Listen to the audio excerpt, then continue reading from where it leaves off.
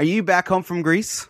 Yeah, I'm back, and I'm so glad that we pre-recorded the last episode because the Wi-Fi situation in the location where I was staying at was really, really bad. So it would have been a nightmare to record or just to talk to each other over Skype or FaceTime audio. That would have been pretty bad. Let alone downloading the files and uploading them to the server and everything. That would have been pretty bad. So I'm glad we did this. We got this out of the way. But sure enough, we missed something because we recorded the podcast before some news was released, and someone on Twitter, I don't remember what it was about, but someone was like, "Why didn't you talk about this in the last episode of Let's Talk iOS?" I was like, well, because it was recorded 3 days before the news actually happened. Well, we banked a couple episodes, right? It was, and one ended up being because you had to go to the hospital for your appendectomy. And then the second one was because you were traveling in Greece. And yeah, I can't remember, or I can't imagine what that's like. Because I know we were talking a little bit and you were looking something up for me, some accounts up for me or something online. And you were like, 45 minutes later, you text me and you're like, I'm still looking these up. This is how bad the internet is. Dude, some very simple pages to load, like a Google search, which is really a good test of an internet connection to me. Like I just Google test or whatever, testing or whatever. And it would take like several minutes to just load up the page sometimes. And sometimes it was fine, and sometimes it was just horrendous. So I mostly relied on my 4G connection over there, which is nice because I think there's a law in Europe where it might be just France, but I believe it's also in the whole European Union. When you have a cell phone plan with a local carrier, like me in France, for example, that local carrier that French carrier in my example has to give you access to your phone or your line, your plan inside of Europe, in Europe. So I can make like unlimited phone calls and text messages, to countries inside Europe. And I also have a data allotment of, in my case, 5 gigabytes of data that I can use each month internationally. Or in all Europe and some other countries, maybe like in the United States, maybe in Mexico or something. So it's really, really generous. It's pretty cool. Like all in all, like Europe is so much in advance in advance of the United States for that kind of stuff. Like they're just more advanced. Yeah, they have been for a while in terms of pricing across the board, right? They were the first ones to get rid of the subsidies. I think they stayed unlimited for longer or maybe never went away from unlimited. And I've always heard like the pricing tiers, like, oh yeah, you'll get 100 gigabytes of data per month, in your home country, but you'll get that kind of data allotment for dollars, where in the US you're going to get charged. I mean, if you go with one of the 4 major carriers in the US, you're going to pay $70+ for unlimited. And if you're on one of the bigger 2, like AT&T or Verizon, your bill's going to be close to $100, even if it's just you. Yeah, it's what I like to call a ripoff. So I told you before, right? My plan in France, I have 2 plans. The main one that I use is $9.99 a month, and I get 50 gigs of data, unlimited text and calls. It's a given, including text and calls in Europe. 5 gigs of data internationally to use each month for $10 a month. And I have another plan that's even more outrageous. I think now it's 99 cents a month. It used to be $1.99. Now I think it's because I get a new one. It's 99 cents a month for 12 months. After that, it's $19.99. But for 12 months, it's 99 cents. And I get unlimited data in France, 25 gigs of data internationally in Europe and in some countries like the United States, for sure, Mexico, Canada, and stuff like this. So, I mean, like you can't beat it. It's one of these like private, how do we call this? Kind of like Groupon kind of thing, the equivalent of Groupon, let's call it. And it's only valid for 12 months. But at the end of 12 months, I can do what I did last month was cancel the line and just reopen a new line for the new price, which this time was 99 cents. So you can, you change the phone number and everything, but I don't care because it's more like a burner phone for when I travel. So I have like cheap international data to use. So I mean, like compare this to what we were paying. My wife and I for AT&T. My wife and I we were sharing 5 gigabytes, 5 gigs a month, unlimited text and call inside US. We were paying over $100, I think, with AT&T. It might have been like 105 or 110. It's just insane what you get in the US and what you get in the rest of the world, mostly compared to the US. Right. Yeah. To be fair, I think prices have come down a little bit, especially now that carriers have kind of started re-adding unlimited plans. It was so funny how long I fought, scratched and clawed to keep my grandfather's unlimited plan with AT&T, and I think I ended up just rolling it over into the new unlimited plan. And so now they've started to, and I think Sprint and T-Mobile, and that might be the topic that person on Twitter was talking about. Sprint and T-Mobile announced that they're, after years of talking, they said, hey, we think we reached a deal to merge. Obviously, there's a lot of regulatory approval pending, but that would make it to where there's just 3 major carriers. So you've got Verizon, which has been top dog for a long time, just in subscribers and network strength. And then you have AT&T right there behind them. And then you've had, it was Sprint and T-Mobile for a long time. I think within the last couple of years, T-Mobile has surpassed Sprint in a lot of metrics. But with them combining, that's now 3, if that goes through, that's 3 major carriers in the U.S. And it'll be interesting to see how that plays out for consumers. But I have no doubt that T-Mobile and Sprint, their kind of scrappiness and their willingness to discount and offer unlimited and do away with subsidies, things like that, that's really changed the game in favor of consumers here, wireless consumers here in the U.S. Mm-hmm. I feel like we could talk about that for a long time, but our show notes are already really full here. Not sure we want to add anything else. So let's just jump into this.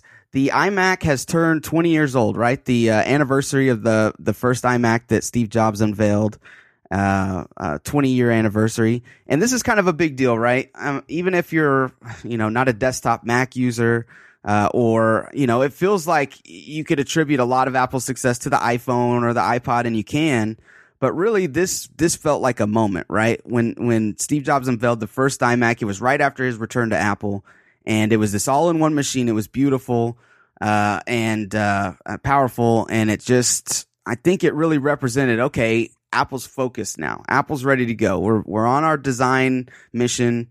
And this kind of kickstarted everything. So when you think about Apple being the most profitable company in the world, this is definitely a big, a significant part of that, a significant factor. So question for you. I know you started IDB on a netbook, or at least you were running it on a netbook for a long time there. Was your first Mac purchase? I want to say it's a MacBook Air, but I could be wrong. I was trying to think about it when I put this in the show notes earlier. I was like, what was my first my first Mac? Was it like a MacBook or a MacBook Air, or was it an iMac? And I think my first Mac computer was an iMac, and I remember buying it, and then like 5 days later or something, Apple comes up with a new iMac. I was not following like the Mac news as much as I am now. I was mostly, into iPhone stuff. That was really what the site was about, and that was only my interest. But I remember like specifically buying, and I'm pretty sure it was an iMac, buying the Mac, and then like 5 days later, Apple comes up with a new iMac. And I'm like, gah! So I just went back to the store and I was like, hey, I bought this a few days ago, but you just released a new one. Can I exchange it? And they were like, oh yeah, sure. We'll take it back. We're going to give you back your money, and then you can buy this new iMac that's now available. So that was very pretty cool. And I guess that was part of their 14-day return policy kind of thing. But beyond that, I think I've told the story before, and very recently, actually, when we were talking about me running IDB on my what what kind of netbook was it? It was not the Sony, Lenovo. Well, that was a Lenovo netbook.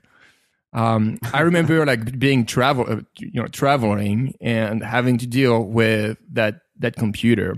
And before then, I didn't want to buy a Mac because I had played with some of them before, and I just wasn't. My mindset was not on this. Like I was like, this is not for me. Like I don't want to have my photos stuck in iPhoto.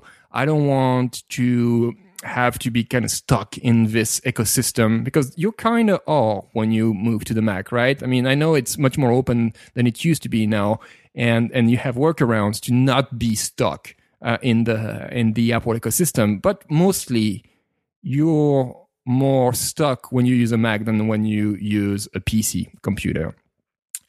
So I remember like being very much against it. But then after traveling for several months and having to deal with this Lenovo netbook and all the worst that Windows had to offer, and especially on this tiny machine, it was small. It was like kind of a powerful device for its size, but it was still like very small, and everything felt like painful to me. Like every update, every app freezing or every app crashing felt like an update. And I remember like a few months within our trip, I told my wife, I was like, when we go back to the US, the first thing I do is buy a Mac. I'm done with PCs. I'm done with that crap.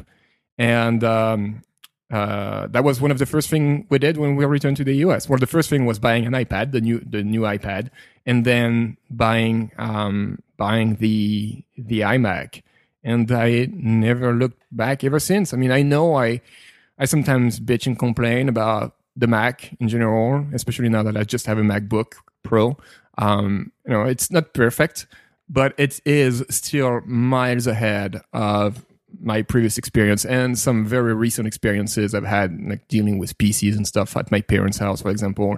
It's not even something I would consider, like going back to using a Windows PC. Like that's completely out of the equation. And I guess that's why sometimes I'm so critical of Apple or the Mac specifically, because I feel like if you take the Mac away, or if the Mac is not perfect, like I'm stuck. Like I don't want to go back to anything else. Like I don't want to use a PC. Like I want the Mac, any Mac, iMac, MacBook Pro, MacBook Air, the MacBook. I want any of them to be as close to perfect as possible, because to me, using any other platform is not an option. Like I just don't feel like I'm ready or frustrated enough to move to any other platform. I guess that's why sometimes I'm kind of critical. I just care a lot about the Mac, and that's how I make my livelihood. That's what I use every day. Despite the iPad being more and more competent in what it does, like the iPad is still far, far, far away from being a replacement to me in my personal experience, in my day-to-day workflow. The Mac, the iPad is just not there yet, and I don't think it's going to be for a very long time. So yeah, I care about the Mac. I think it's safe to say that it changed. It's changed my life. Apple has changed my life in many, many ways. I mean, most probably obvious one is that that's how you and I make money. That's how I've been making money for 10 years. That's how you've been making money for 6 or 7 years, 8 years, maybe even. So we have all the good reasons in the world to care about the Mac. But enough talking. Like, do you remember your first Mac, and what was it? Was it an iMac? Do you remember like what drove you to the transition? Because I assume you went for a transition from a Windows PC, like most people before. I remember my first Mac was a MacBook Pro, and I couldn't tell you the year. I want to say like 2009, 2010. It was definitely after they switched to the like the aluminum unibody type design. So what happened was all through high school, I used like PC. Well, personally, I had a PC. My very first computer ever was an IBM. After 4 or 5 years of that, I got one. I actually built one. I built a PC out of components and everything, and it was pretty powerful for its time. I was playing games on it and things like that. So when you anytime you looked over in the Mac direction, you always read like, oh, you can't do much gaming on it. Oh, there's not a lot of software available. So that's how I kind of looked at it for a few years. Then when I was in college, I was working at an Applebee's, and a buddy named Greg, there's no way he's listening to this, but Greg, if you are, I'm talking about you. He brought in a brand new black MacBook, not a Pro, but the matte black MacBook. And I thought it was the coolest thing. He was showing me all the stuff it did. He showed me Photo Booth. He showed me what Safari looked like, and I thought it was the coolest thing. So I immediately went home, eBayed it, or whatever I would have used to look it up. And I thought, okay, what's the lowest price I can get one of these things for? And how could I make enough money to get one? Cause I had it set. I was like, I'm going to get a Mac. This thing looks exactly like something I would want or need. I was already kind of a tech head. I'd had several Nokia smartphones by that time. And anyways, I did not get one right away though. I had this, for college, basically I had this compact, laptop that kind of took a design cue from the MacBook. Like it was silver and fairly thin for what a Windows laptop would have been back then. And I liked it enough. So, I used that for a while. I don't think it was until, either right before or right after I got my first iPhone that I was like, you know what, now's the time to get the Mac, because they'll sync up perfectly together. And, it was a MacBook Pro. I can't remember if I ordered it online or if I walked in the store and bought it. I feel like that's something I would have ordered online, because even back then I would have been deal hunting. So, I feel like I ordered the MacBook Pro online. I got it, and boom, I had my first Mac. And I want to say that was probably back in 2008, 2009, maybe. And, I've made it a habit ever since. I've only had MacBooks. I've actually never owned an iMac myself. And and probably every 2 years I trade the MacBook Pro in for a newer model. So the one I'm currently using, late 2016, I believe, model. So I'll probably be looking to switch it out this year.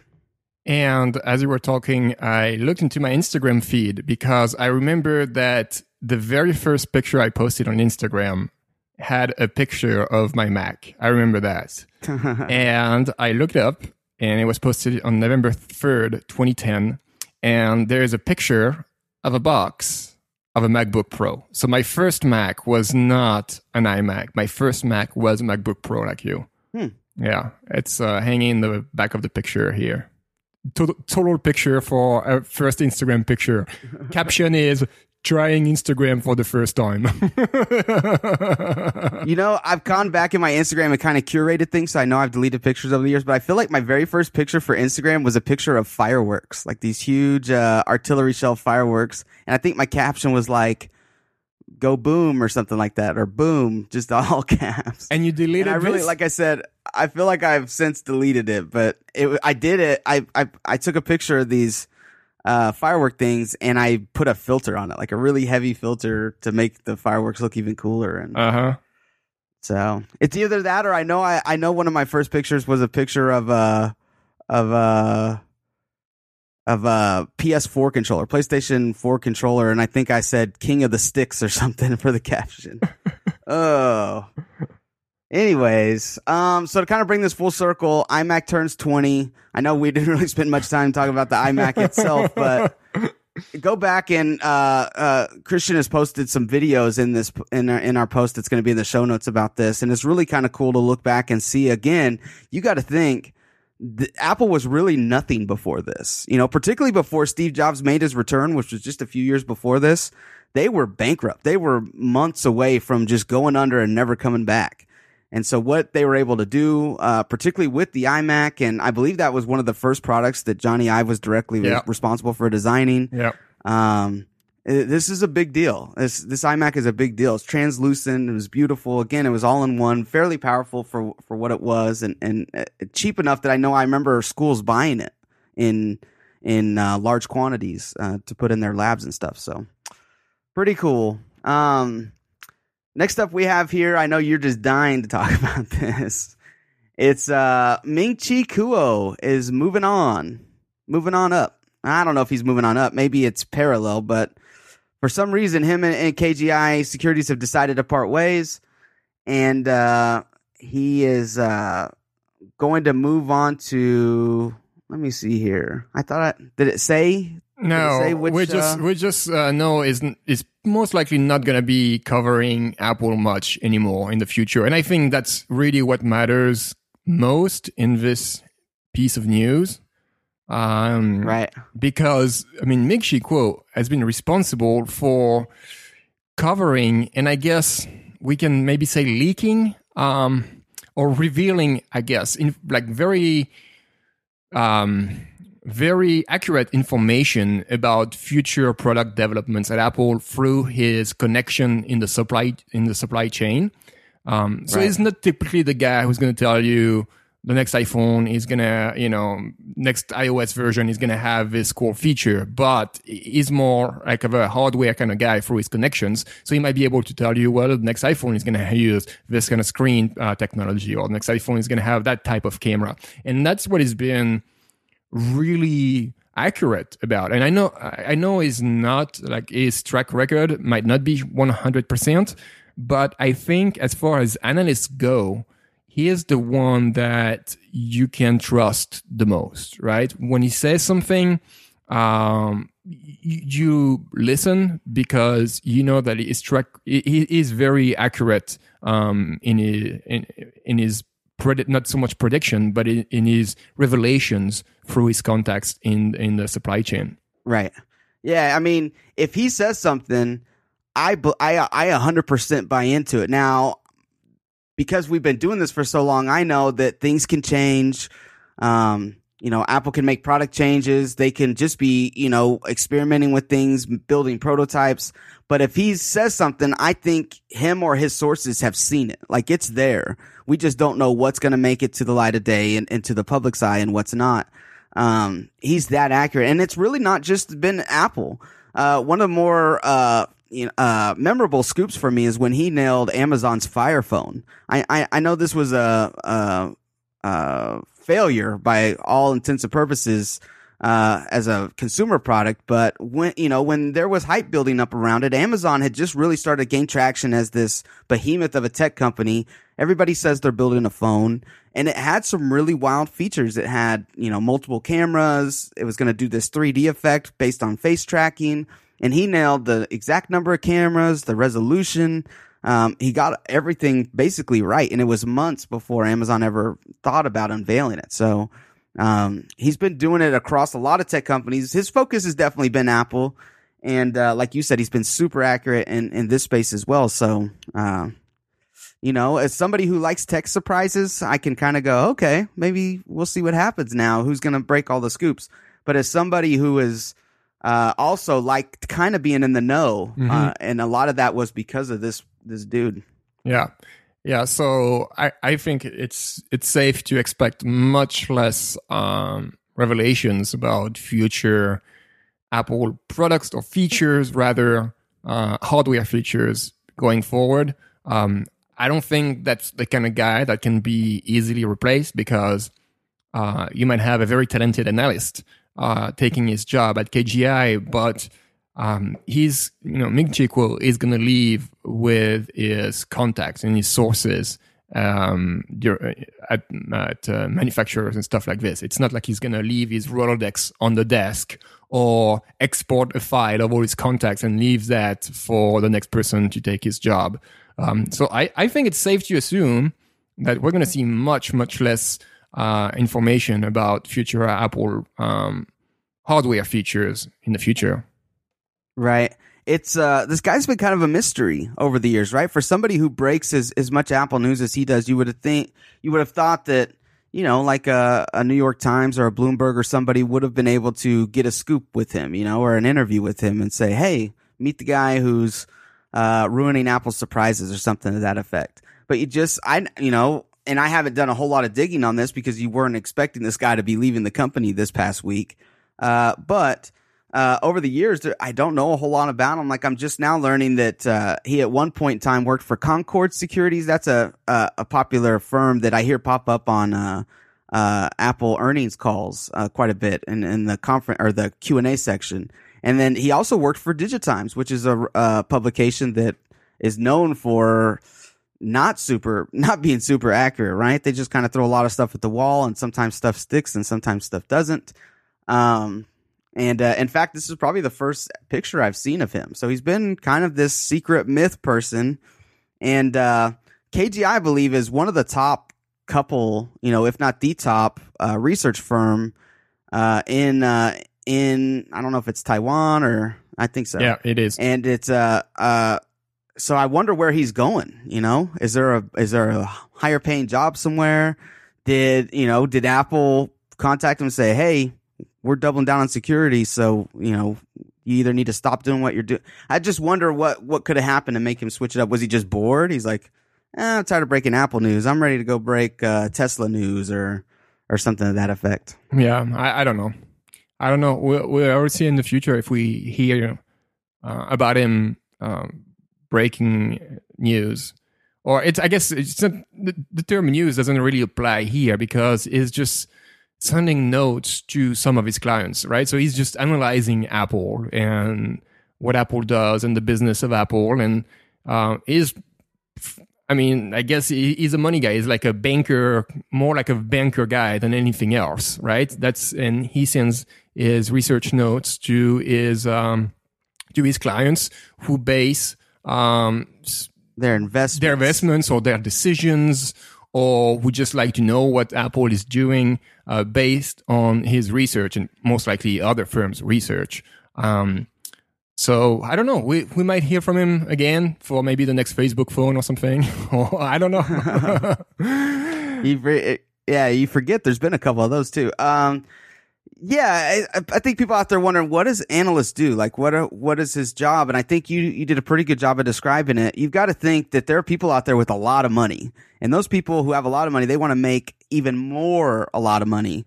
And so they want to invest a lot of money in a place where it's going to grow. And so somebody like Ming-Chi Kuo does his research, talks to his sources, gets some idea and says, hey, I've just learned that in 6 months, Apple's going to release the most cutting-edge smartphone you've ever seen with 2 cameras on the back and a depth-sensing camera on the front that's going to let you unlock your phone with your face, and it's going to sell like gangbusters. We're predicting 50 million units in the first 6 months. And then so me and all my money go, whoa, that sounds awesome. I bet Apple's going to grow after that. And so I dump my money into Apple stock and there you go. So that's to give you just a rough sketch kind of deal of what an analyst like him does. Yeah. And I think it's not only going to impact our business on the news side, but it's probably going to impact some of the economy side too.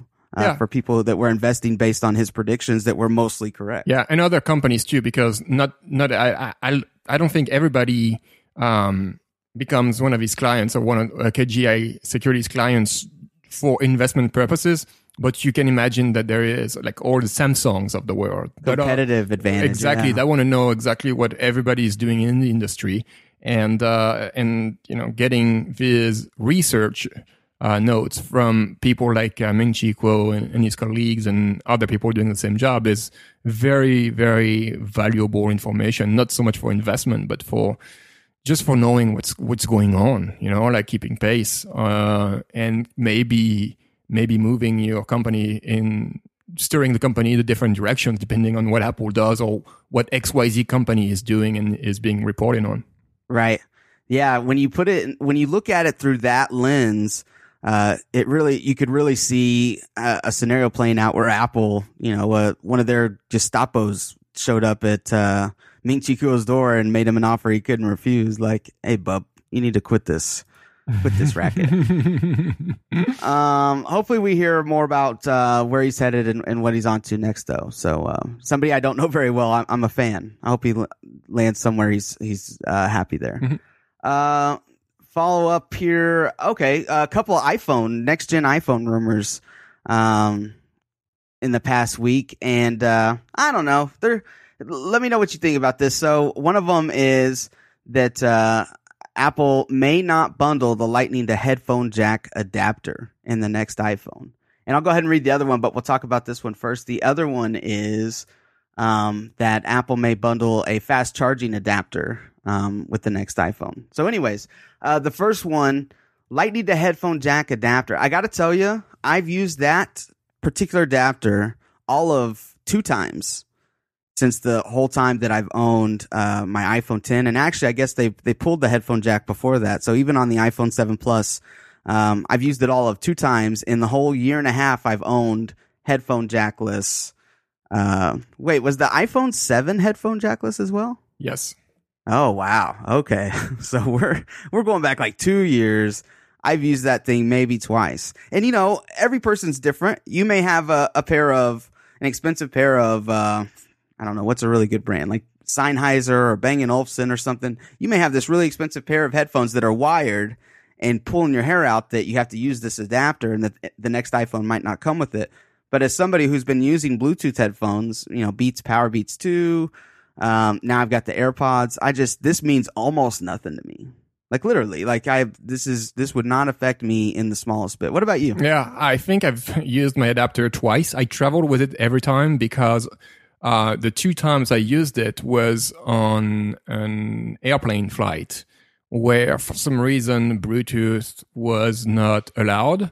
So I don't know if it's like a US thing or if it's like a international flights thing, because I know when I flew to Greece last week, nobody told me anything about my having Bluetooth device, my AirPods on. But sometimes, I guess that happened once or twice before to me, where they said, no, you can't have Bluetooth device on the flight at all. It's not just like during landing and takeoff. It's just at all. So I was glad I had my adapter, and now I always travel with it just in case I must, just in case I can't use my my AirPods. But it's not something that I will miss.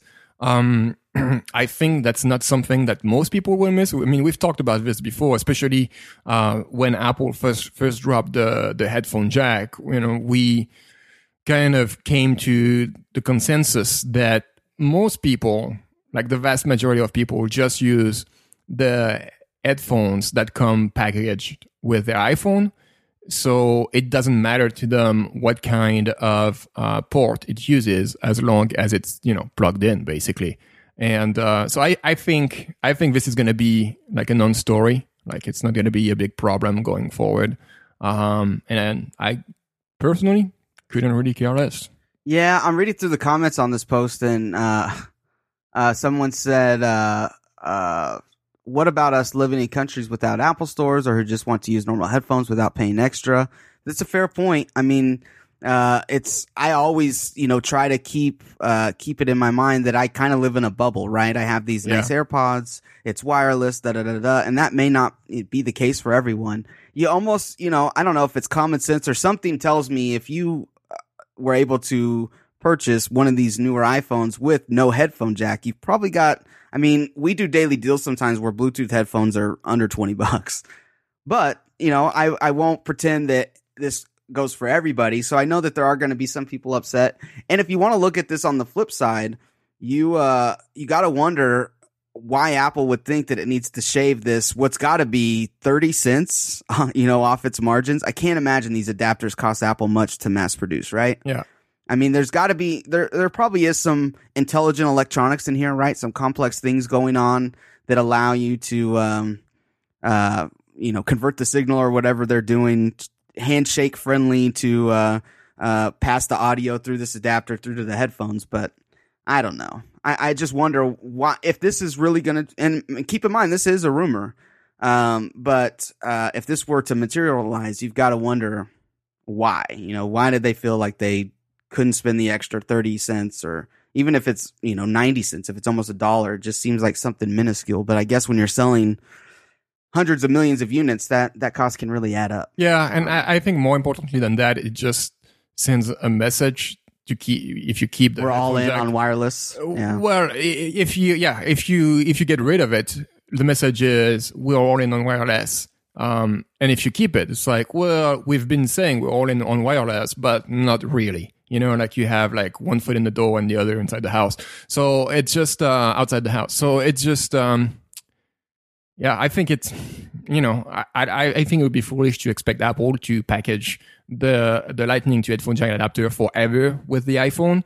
You know, it's going to be 2 years now, because I think the first one was the iPhone 7. So it's going to be 2 years in September that they've gotten rid of the headphone jack. So I feel like time has come, you know, and if it's not this year, it might be next year or whatever. But I feel Apple has given everybody ample time, you know, a couple of years. If it happens this year, I feel like it will be fair from Apple to have given that time to people to adjust. And yes, that's something that you will be able to buy for $9 as an add-on, you know, and maybe that's something they can do when you buy your iPhone on apple.com, you know, like, oh, you selected an iPhone 11. Do you also want to buy this headphone jack adapter for $9? Yes or no? You know I'll be choosing no if I'm given the option. Yeah. You said it perfectly. 2 years is a ample amount of time. That's a good buffer for people to make this transition. You don't hear about the no headphone jack really being a problem anymore. People have gotten used to it. Other manufacturers have started to do it. We're in a wireless future now. People catch up. Yeah. Okay. So, what's quite a bit more exciting to me is that Apple might bundle faster charging adapters with the next iPhone.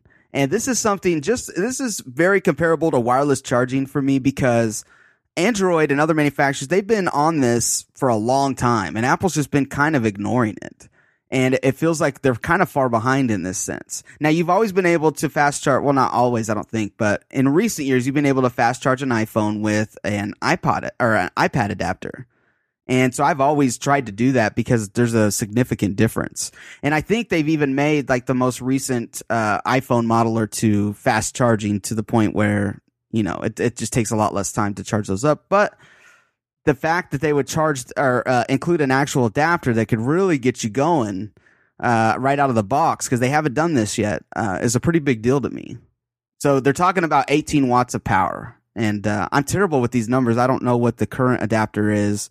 5 watts. I think it's 5 watt. Yeah, I think it's 5 watt. So we're talking about more than tripling the power here. That's a huge deal. And again, as somebody who feels like Apple's been kind of slacking in the whole wireless charging, faster charging area, I would love for this to come true and to see a bigger, more powerful adapter in the iPhone box. Yeah. Have they been slacking, though, in the wireless charging area, or have they just been careful? So if they would have came out with some sort of proprietary and improved method of wireless charging last year, if they would have said, we have this new method, it's not Qi or whatever it is, it's bloopity bloop. This is our bloopity bloop charging method, and it goes 50 watt, and it's perfectly safe, and you don't have to worry about where the contacts are.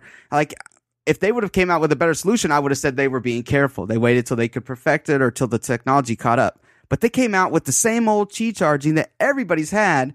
And not only that, their fast version of that is, I believe, 7 or 7.5 watts. Yeah. Everybody else is still in 10 watts. So my vote would definitely be that they slacked here. Well, okay. Here is me putting my hat of Apple defensor. Which when you expect me to be piling on an Apple for that, I'm like, no, I'm actually going to take their defense this time around. I was actually You're a man of many hats. Yeah, I was thinking about it this weekend, and I was like, did they really slack, or were they just very careful? And I think the answer is that they were just very careful. They just, I think, wanted to take their time and figure out where was this Qi charging going. Was it going to be a new standard like Bluetooth, or was it going to be something like a fad, something that a few or maybe a lot of Android makers were going to be baking into their products, but something that would not be maintained or that would not be improved over the years and would maybe eventually die out. Or maybe it would be like a technology that is not safe.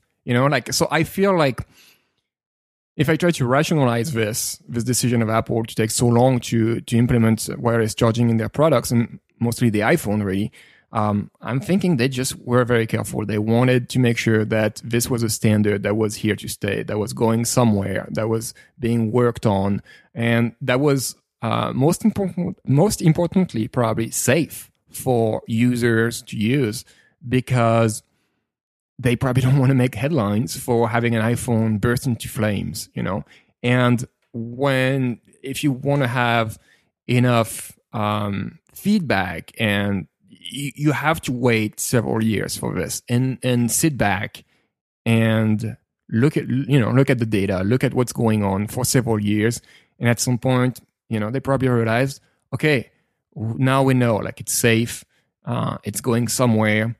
Now we're ready to implement this in our products. Because technically speaking, that was probably very easy. That would have been very easy for Apple to do this 3 years ago, right? I mean, just maybe the phones would have been a little heavier, maybe a little thicker, but they could have done it. There was nothing, technologically speaking, that was just restraining them. That was just them restraining themselves, and I believe making sure it was safe and now ready, mature enough to be implemented in their products. And from a user's point of view, it sucks that we just got wireless charging a few months ago with iPhone 10. But from a business perspective, when you put the Apple hat on, you work at Apple and you're the money guy over there, and it makes sense. You want to make sure that you're making the right decision. And Apple is not a company that rushes into things, right? They're not known for rushing into things. So I think it's very much in line with the company's, I don't know, usual behavior. Yeah, usual behavior as far as technology goes. Yeah, you make a couple decent points. What I would argue is, I'm looking up here on Google. LG delivers the first Qi-enabled wireless charging phone. We're in January of 2011.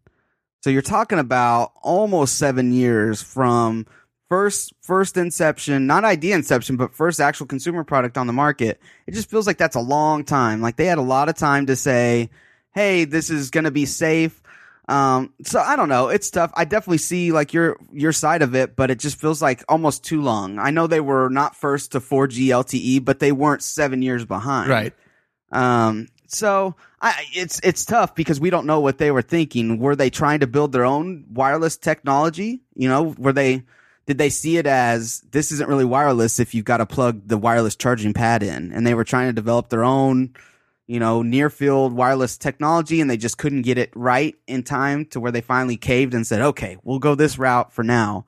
Or were they spacing out features? I would be interested to see how those conversations went. Like, let's space out our features like this to maximize our smartphone sales, So, I mean, we could speculate on that all day. I'm just saying, it would be interesting to know or to hear what was the reason behind the 7-year delay in the wireless charging. Mm-hmm. And how we got here was through the fast charging. Do you think this comes true? Do you think we see a faster, just knowing Apple kind of and how they work? Do you think we see a 18-watt power adapter in the box this year? I don't know. 18 sounds like pretty extreme to me.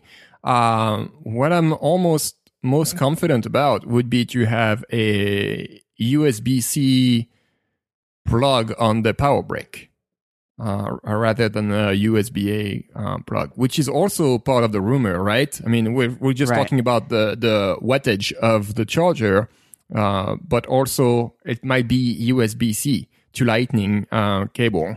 So this, I'm much more confident than the 18 watts of power. Like, that sounds... and again, like you, that's not something that I'm very knowledgeable about. But that sounds almost a little bit extreme. So I don't know.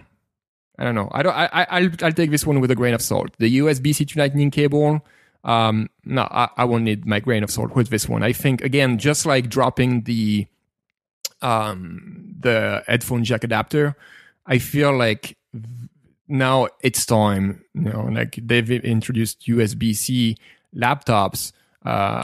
When was that? 3 years ago with the new MacBook.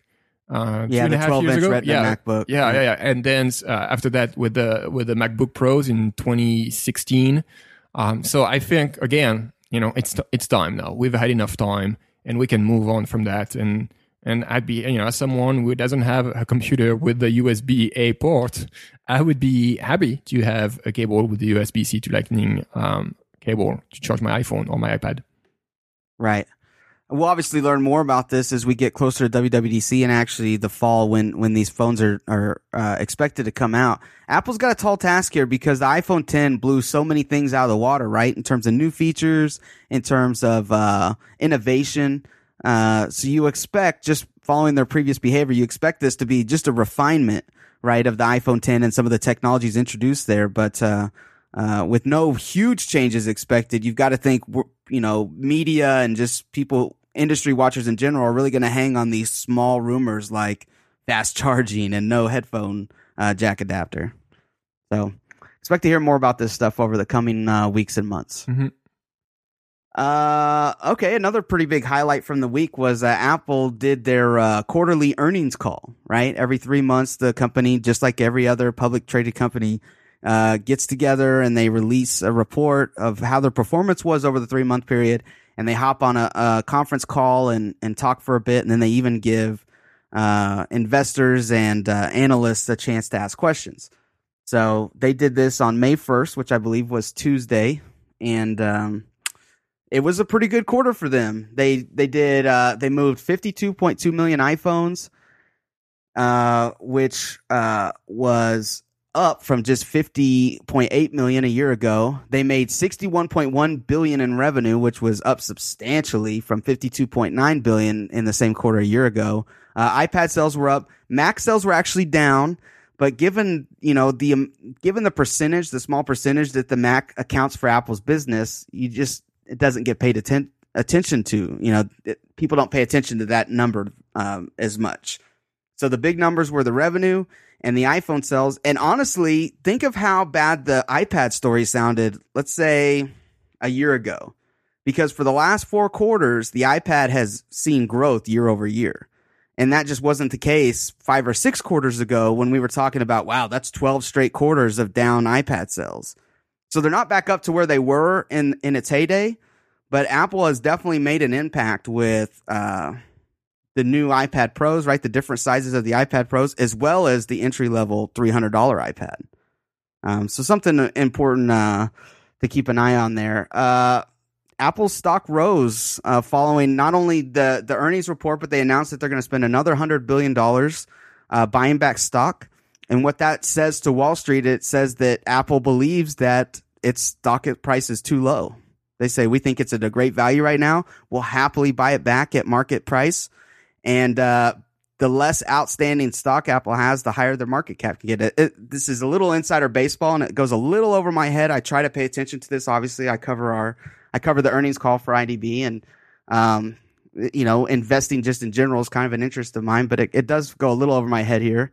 And they also raise dividends. So dividends are something you get every quarter, and it's a per share thing. I don't know I can't think of what their dividend is off the top of my head, but let's say it's $10 for every share of Apple you own. You're going to get $10 every quarter. So with them raising that and with them announcing the buyback, it just looks like all thumbs up, all green lights for Apple right now. And in a quarter, you've got to think this is the quarter that follows the holiday quarter, which is normally the home run quarter, right? That's where you break all the records. This is the one where you see how strong iPhone sales really are. And I think once again, the iPhone 10 proved to be a stunner. Tim Cook once again said iPhone 10 is the best selling phone week in and week out.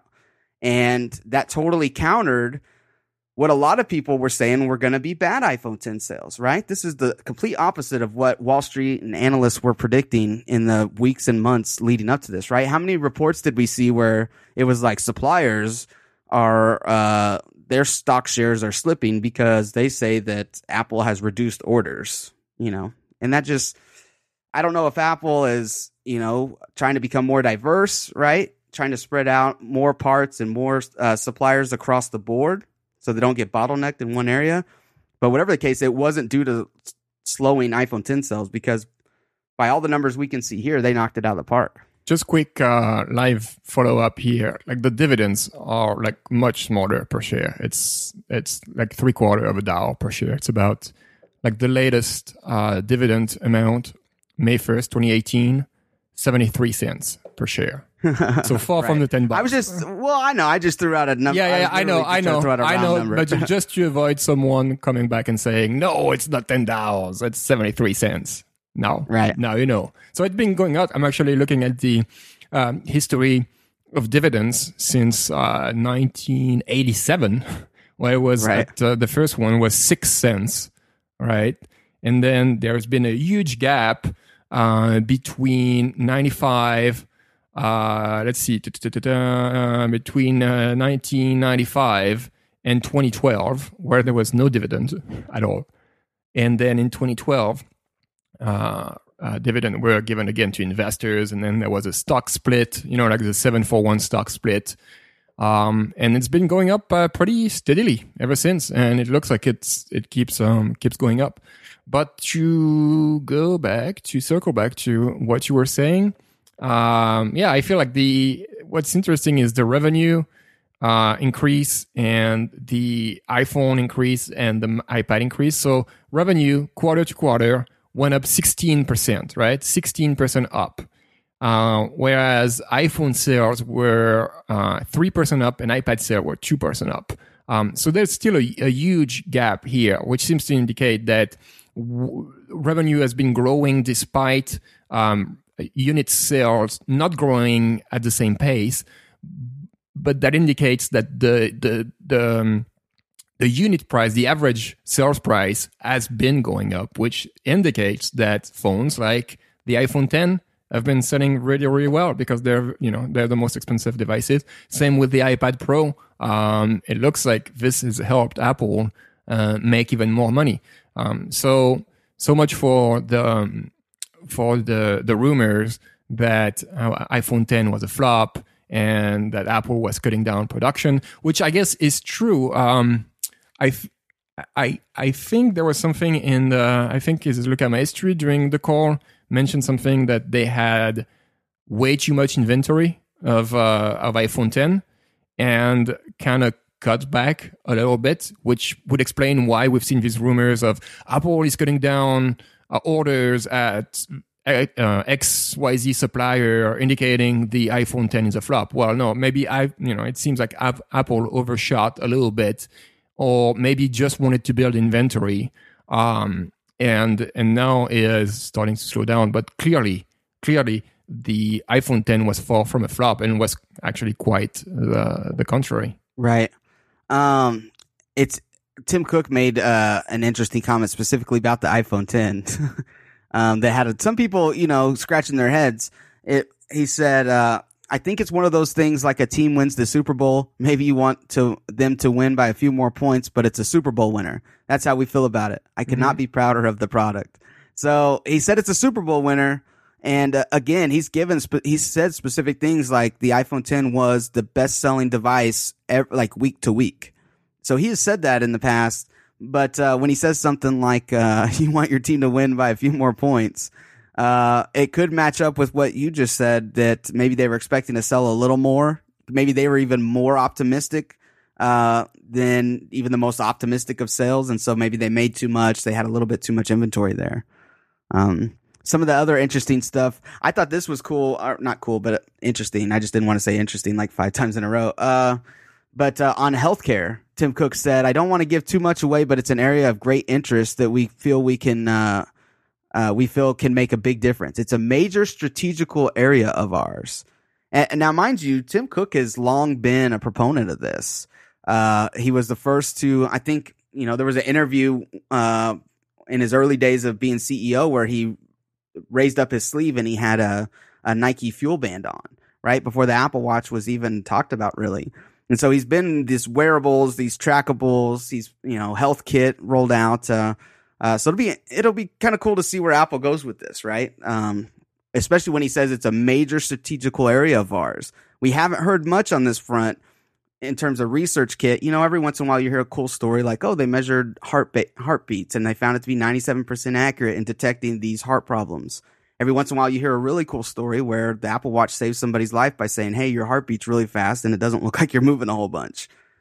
So it's definitely one of those under the radar things that I just can't wait to see what Apple has in store there. Also, I remember covering these calls maybe 2-3 years ago when I would put down in the interesting notes or the highlights of the call that Apple had 350 stores or something like that. There are now 502 Apple stores across the world. That just seems like a massive number when you think about where they were not too long ago. App Store also set an all-time revenue in the March quarter. Apple says that they quoted a research study, 99% customer satisfaction rate among iPhone 8, 8 Plus, and 10 users. And this one's pretty crazy. Apple Wearables division up 50% year over year. So think about what that means. And they said specifically that includes AirPods, Beats, and Apple Watch. It's up 50%. Now, you've got to think a lot of that is Apple Watch, but I would be inclined to think that a majority of that is AirPods. What do you think?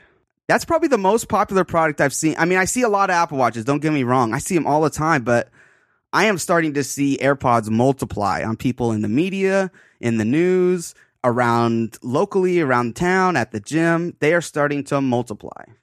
Yeah, I do see them everywhere too, but not nearly as much as Apple Watches, to be honest. So I don't know. I've hard to tell. But if I had to take a guess, based on what I see, and I don't take notes of that, but based on what I see, I would think that Apple Watch is much more popular than AirPods is. That's just my personal opinion. Okay. I mean, I wouldn't argue. They're both very popular products and ones that I don't think anybody really saw coming as being these massive hits, right? You could say Apple Watch, there was high expectations, but I want to say there was even those kind of stories of it's a flop or it's too slow or it doesn't have native apps or nobody wants to make apps for it anymore. We've heard a lot of that over the years, but I'll tell you, like you, I see these everywhere. I think I've probably said this before, but I'll be watching a post-game interview and the head coach and all of his assistant coaches are wearing Apple Watches, or the star player has already changed in the locker room and he's got an Apple Watch on. I've got a couple friends that were Fitbit users for a long time, and they would not mock me, but they would just kind of joke around like, oh, we'll send you an invite to our run this week. And it's like, well, oh, you can't because you have an Apple Watch. They both just bought Apple Watches. Husband and wife both just bought Apple Watches, and they love it. They said it's leaps and bounds ahead of where their Fitbit was. So I think it feels like Apple's won that war, right? Maybe just the battle, not the whole war, but it feels like Apple's won that this round, and we'll just have to see what they do next round. But the final interesting fact here, I want to point out, over 270 million paying iTunes users. So Apple doesn't break this out, right? They don't say this is, everybody's got a Netflix subscription or everybody's got a, Apple Music subscription, but you've got to think this is people with credit cards on file, and you've got to think they're active. Maybe not daily, maybe not weekly, but these are active, paying, credit card having users. That's a huge user base of people that are giving Apple money. Because even if they're not buying Apple services, let's say they're doing something through an in-app purchase, Apple gets a piece of that. So you really got to keep an eye on this services arm, because Apple is a lot bigger and a lot more set up for success here than people give them credit for. Yeah. Just to rebound on the comment of Tim Cook talking about healthcare, saying, I don't want to give too much away, but it's an area of great interest that we feel can make a big difference. It's a major strategical area of ours. I just posted a link in the show notes about an article we published in February of this year. So it's fairly recent, where Apple is said to be opening 2 AC Wellness medical clinics for employees and their families. This might be the first step of Apple making a big push into health, and not just health and fitness through Apple Watch and trying to have you more active and everything, but in literally like health clinics where you can go and get treated for whatever condition you may have. So I think this is the first step here, and this is kind of a big deal. If this works out, you can start to imagine like Apple. If this works out, and that's a big stretch, right? But you could imagine Apple selling like health services or health coverage, medical coverage. I think there's already I don't know if I'm mistaking. I don't know if it's Amazon or Walmart or what. It's one of like a big giant that has started creating their own health insurance company basically for their employees. So instead of relying on outside providers and paying like huge premiums or whatever for being in a plan or group or that kind of stuff, like they just create their own health insurance company for their own employees. And I think that might be something Apple is looking into and dabbling into, and starting with their employees and see where this goes. And who knows, in the future, like start offering, we're talking like years in the future, starting offering health insurance or health services to customers across the United States and maybe across the world. Again, that's a huge stretch, right? You don't go from making a computer to offering health services. But that might be an area, like you said, it's a major area of interest. I don't think he means like he wants you to close your rings on your Apple Watch. I think it goes further than that. And this article or this initiative from Apple might just give us a hint at what Tim Cook means. That reminded me of, I think it was the Palm CEO when the iPhone first launched. This computer company is not just going to walk in and start making cell phones. Yeah, well. We definitely don't want to waste too much time doing wild speculations, but I kind of agree with you here. I think this is another area Apple's really poised to take over. Big data is going to become a big deal in healthcare, and I almost feel like it's taking too long. Like this, we've had big data for a long time, and we should be doing more with it than we are. Maybe Apple's doing a lot more than we think that they are, and they're just not showing. But when you have over 1 billion devices in use, right? That's 1 billion devices you can anonymously connect or grab data from. So I'm not talking about tracking behaviors. I'm talking about opt-in stuff where if somebody's got diabetes or if somebody's got any kind of other like long-term ailment, and you can track what their symptoms are. If you've got an Apple Watch on, you can use those sensors to track heart rate at what time of day after you've eaten what. And we've heard about all the sensors that are rumored for the Apple Watch, right? Maybe a blood glucose monitor, and some other things other than just heart rate. I think there's an opportunity here for Apple to make a huge play. And let's say we have an Apple Watch that has 7 different kind of health sensors on it. If you're monitoring those at all times, how much more aware are people going to be of their health? How much more preventative care can they get, preventing major costs and major problems? And think of what that would do to the healthcare game. I think you're not too far off when you say that Apple could have a big hand in healthcare insurance. Maybe they partner with somebody, maybe they offer their own, but I just think it's a lot less expensive when people are actively going for preventative care. And I think that's Apple Watch is a very small first step in that direction. Yeah. I was about to say now for our last topic, but I see a big next week tag next to it. So I guess we'll just leave people in suspense and say we have this really cool topic set up for next week. You just have to come back next week to listen to it. In the next episode of Let's Talk iOS. Or the old Rocky and Bullwinkle tagline. Will we talk about Sebastian wine problem or Well, see, it's about time this show is over because you're breaking up pretty bad right now. I don't know if it's a Texas connection or what that's playing tricks on us, but well, yeah, it's been it's been breaking up a little for me through the whole thing, so that's okay. We'll wrap it up. Great show, my friend. Mm-hmm. And yeah, I'm excited to meet back next week for this super secret topic we have. Shh, it's a secret until next week.